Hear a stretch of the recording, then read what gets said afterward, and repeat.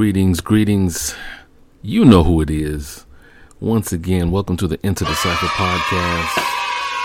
I am your host, your MC, so to speak. Cypher the MC, the Muhammad Ali of MCs. Back once again with another week has gone by, and by God's grace, we are here to face another week. And we're about to do it together. We're on this journey together. So first and foremost,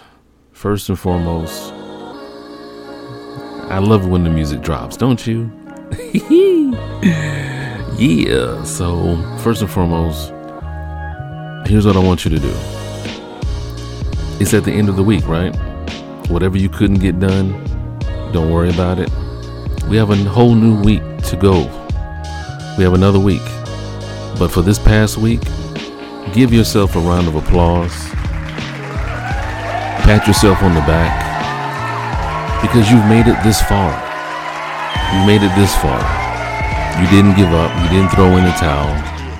You made it this far. So with that being said, we got to get the disclaimers out the way, especially for our new listeners and things of that nature. We do this every episode to make sure we don't get any legal situations. I am not a financial expert. I'm not a relationships expert. I'm not a family therapist. I'm not a psychiatrist or a psychologist. I don't have any masters or doctorates on my wall from Harvard. I am just a regular Joe Schmo. You heard it right, a Joe Schmo. Just a regular guy giving you the benefit of his experience, his observations. I'm an observer of human nature, observer of human beings. Not in a stalkerish sort of way, but I just observe human nature and how we interact with each other. And we're on this path, this journey together to be the very best that we can be and be the very best version of ourselves and be here in the purpose that our Creator intended. So with that being said, we've talked about in previous episodes things dealing with our mental health, even our emotional health, and finding our purpose and finding that which moves us and which can propel us to what we're here for. I want to go in a different direction. I want to shift gears ever so slightly.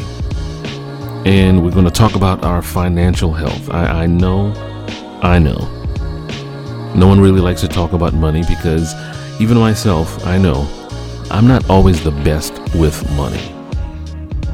But again, we're going from an observational perspective because we have to observe and kind of see where we are in relation to money and finances in order to be able to do anything about it. Okay? We can agree to disagree. There's going to be some of you on one end of the spectrum. There's going to be some of you on the other end of the spectrum. Maybe be some of you in the middle. But I do feel that when it comes to finances and things of that nature, we have to make sure that the next generation is set up for success. I find it very sad and sometimes frustrating when the next generation go out into the world, so to speak, and they're ill-equipped.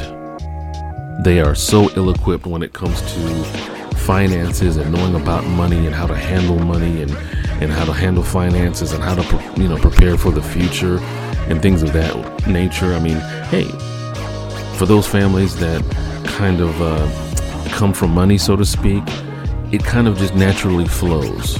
And the learning curve is a little less steep for those of us, the majority of us, that don't come from money.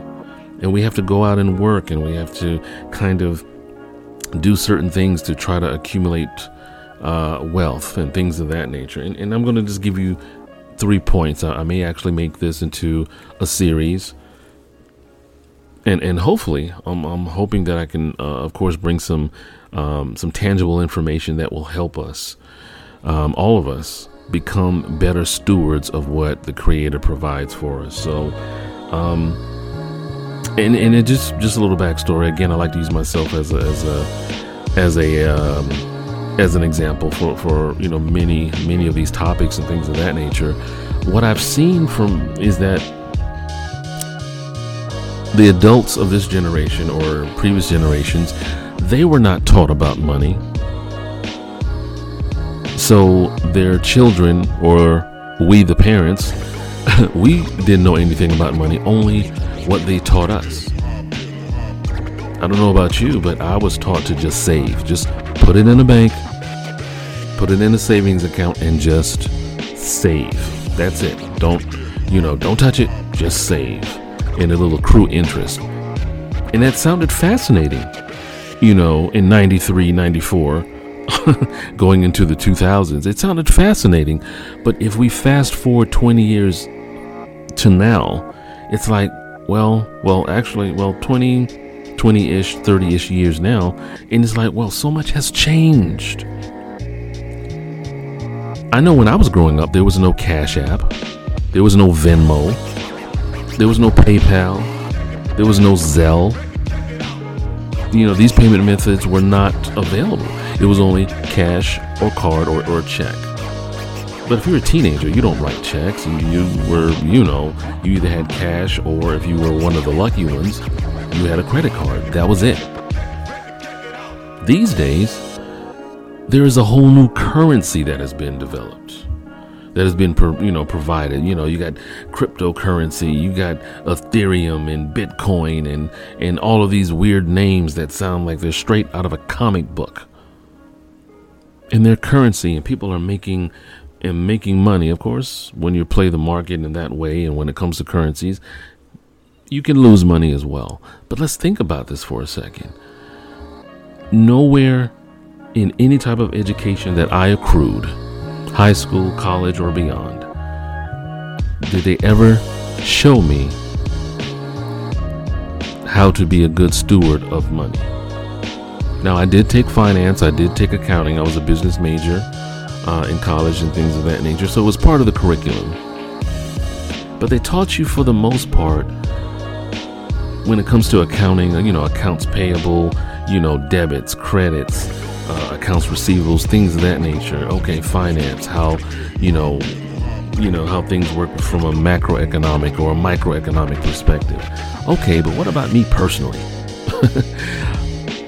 It was not an educational point to introduce these things into curriculum sooner. And I see now that a lot of kids, they're missing out because the parents weren't taught about money. So the kids don't know anything about money except I just want it because I can do stuff with it. That's it. I want it because I can do stuff with it. Nothing else. Like, okay, well, you can do stuff with it, true, but you have to still respect it. You still got to respect it. And here's the thing. I'm going to give you 3 points. I'm going to give you 3 points in this episode, and I want you to write them down, and I want you to talk to your kids or your nephews or your nieces or any young people and just kind of get an idea of where they are or what they think about money. Because if we don't teach them, then they're going to be another generation lost in, they're going to come into the world, or go out into the world rather, and they're going to have this idea about money, and it's going to be totally wrong. It's going to be totally jacked up, and then they're going to find themselves in debt early, just like many of us. Once we got out of college, guess what? We're already in debt. They just give us 6 months to find a job so we can start paying that debt back. And for those of you that don't know what I'm talking about, yes, I'm talking about student loans. I'm not going to get into the whole, Joe Biden, the plan and all that sort of stuff. That's an episode for another day. But the fact of the matter is, we're going to go for number one. Write this one down. We have to teach, and we have to also, as the stewards and earners of the money, we have to teach our kids to respect money. You have to respect money. If we don't teach them to respect it, they're going to think that, oh, it's, I can do whatever I want with it, and it's always going to be there for me. It's always going to be there for me no matter what. It's going to be an endless supply of it. I can just go outside and shake a tree and $50 bills will fall out whenever I need it. And that is just not the case. It's definitely not true. So we can't allow them to go into life thinking that money is always going to be there for them and they don't have to respect it. If they don't respect it, then they will always suffer the consequences of not having it available for whatever reason. Before I get into my second point there, and this kind of segues into credit and things of that nature. If we want to teach our kids about credit, we definitely want to make sure that they have a full understanding of it. But here's this word from our sponsors that may give us some more insight. Are you someone that is ready to strike out on their own and get their first apartment? You and your roommates are all ready and set to go to live the good life and pretty much get your life started? Or are you about to leave college and looking for a new place to live in the new city with your new degree? Well, guess what? There's a company called Credit Rent Boost that will allow you to get credit for the rent that you pay and get it reported to the credit bureaus. This will not only allow you to boost your credit, but also set you up long term so when you are ready to make your first purchase as a homeowner. So give them a try. CreditRentBoost.com, and you can use promotion code OVM24522. It may be the best decision you ever made. I keep saying it and I'll say it and keep on saying it. That guy's voice is awesome. But of course I'm biased. But anyway, when it comes to, credit and the impact, this is another area that a lot of kids don't really know anything about because it's not part of the curriculum or it's now just starting to be part of the curriculum. For some schools in this country, but for many kids, when they first are starting out, growing into young adulthood, they don't understand how credit works. So they don't understand the impact that it can have when they want to try to do something later on in life. It's kind of odd and it's kind of it's hard to kind of put into words, but it's something that we definitely also need to touch base with them to get the better understanding. And again, this episode is just to generalize those, some points of contact, because we want to make sure that our kids understand, so that way the next generation has a fundamental understanding. Even if you as a parent don't know all the ins and outs of credit and finance and all that sort of stuff, I would definitely say just make sure that you do your due diligence. I'm not a financial advisor, so I can't tell you something that may not work for you. You have to do your own due diligence, your own research, things of that nature. Okay? And this leads us to number 2. We have to learn how to spend less than we make. Give yourself an allowance. I know it may seem kind of crazy. You're an adult. You should be able to do, whatever you want with your money. You earned it. You toiled those 40, 80, 100 hours, whatever, to get paid. But let's put things into perspective. If you give yourself an allowance, you're basically giving yourself a limit of far as what you are allowing yourself to spend. That way, the majority of what you have is going to be going towards bills and your other financial obligations. You give yourself what? You give yourself an allowance. You give yourself an allowance, and then what? Now you have pretty much, anything that you could possibly want, and it teaches you discipline. And that's the key thing. We have to discipline ourselves, and what better way to do it with an allowance? I mean, if you have a better way, awesome. continue using that way. If you don't, I would say start off with an allowance for yourself. Be mindful. It's not going to be $400 or $500 or anything such as that, but start off something that's manageable, $40, $50 every 2 weeks. That way, if you want to get something out of the store, a snack, or, you want to go, to a movie in a movie theater, you can use that versus going into the money that you're either saving or is set up for another financial obligation. So it kind of helps us. It'll kind of help you out in that way as well. Lastly, we have to balance between needs and wants. Now, there's a certain gender that will say that they need, this is just an example, that they need a pair of shoes.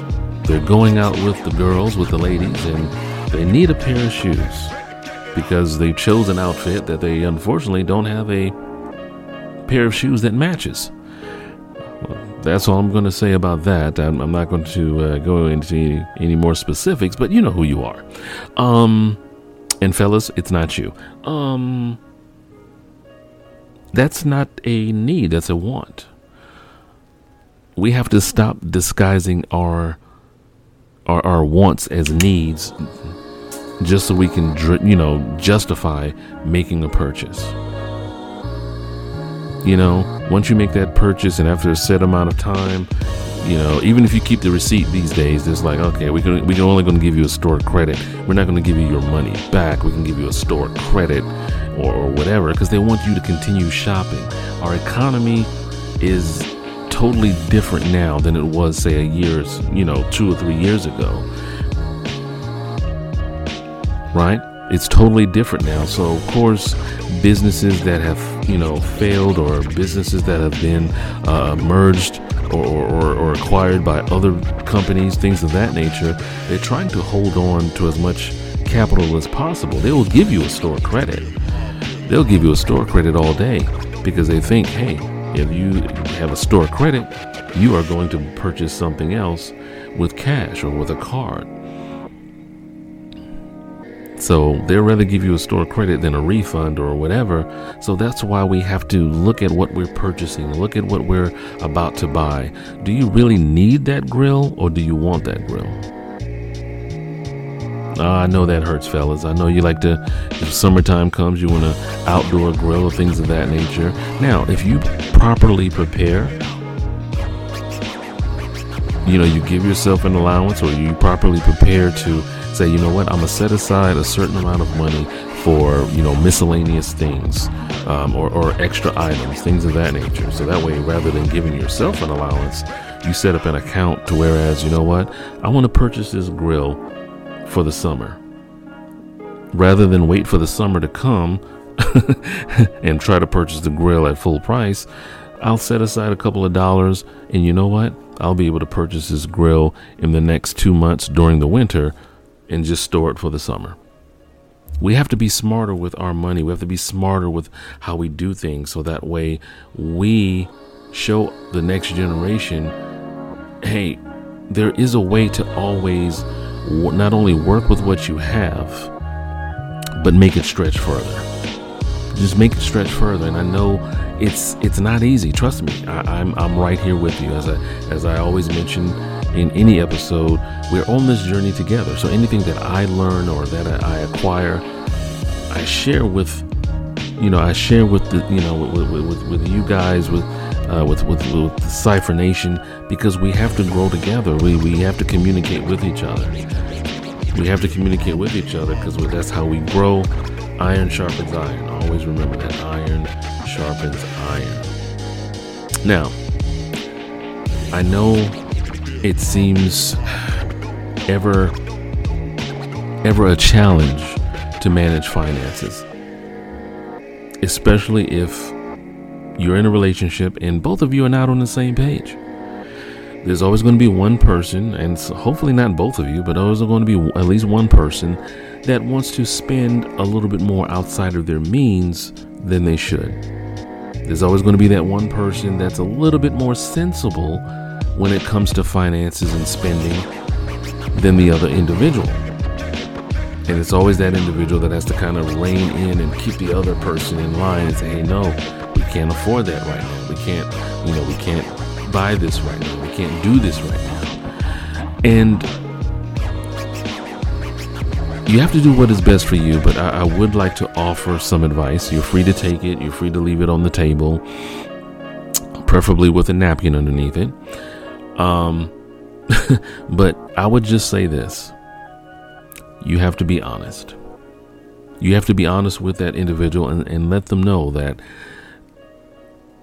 the financial decisions that they're making impacts the both of you. It impacts the household.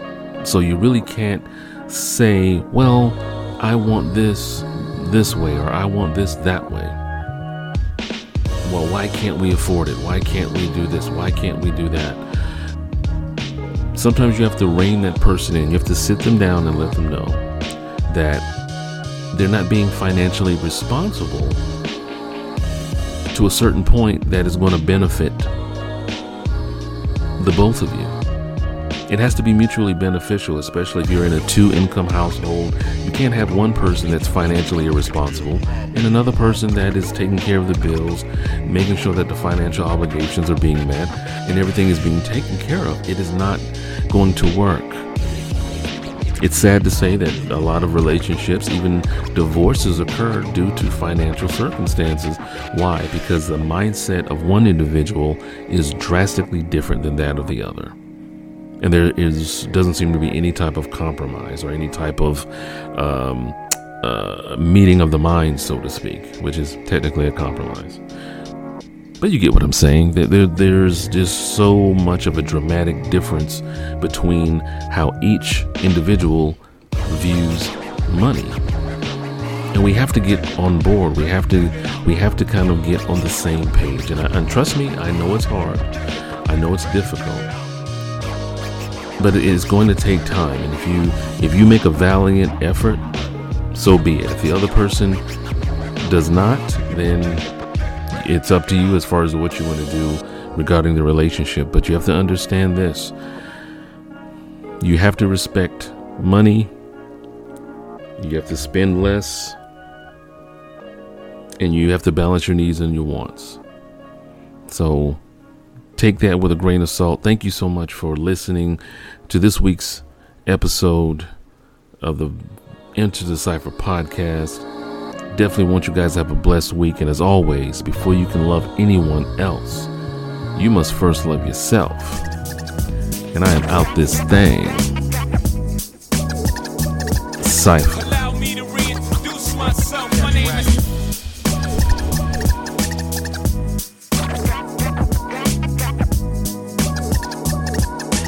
Allow me to reintroduce myself. My name is... I will not lose. Enter the cypher with your light.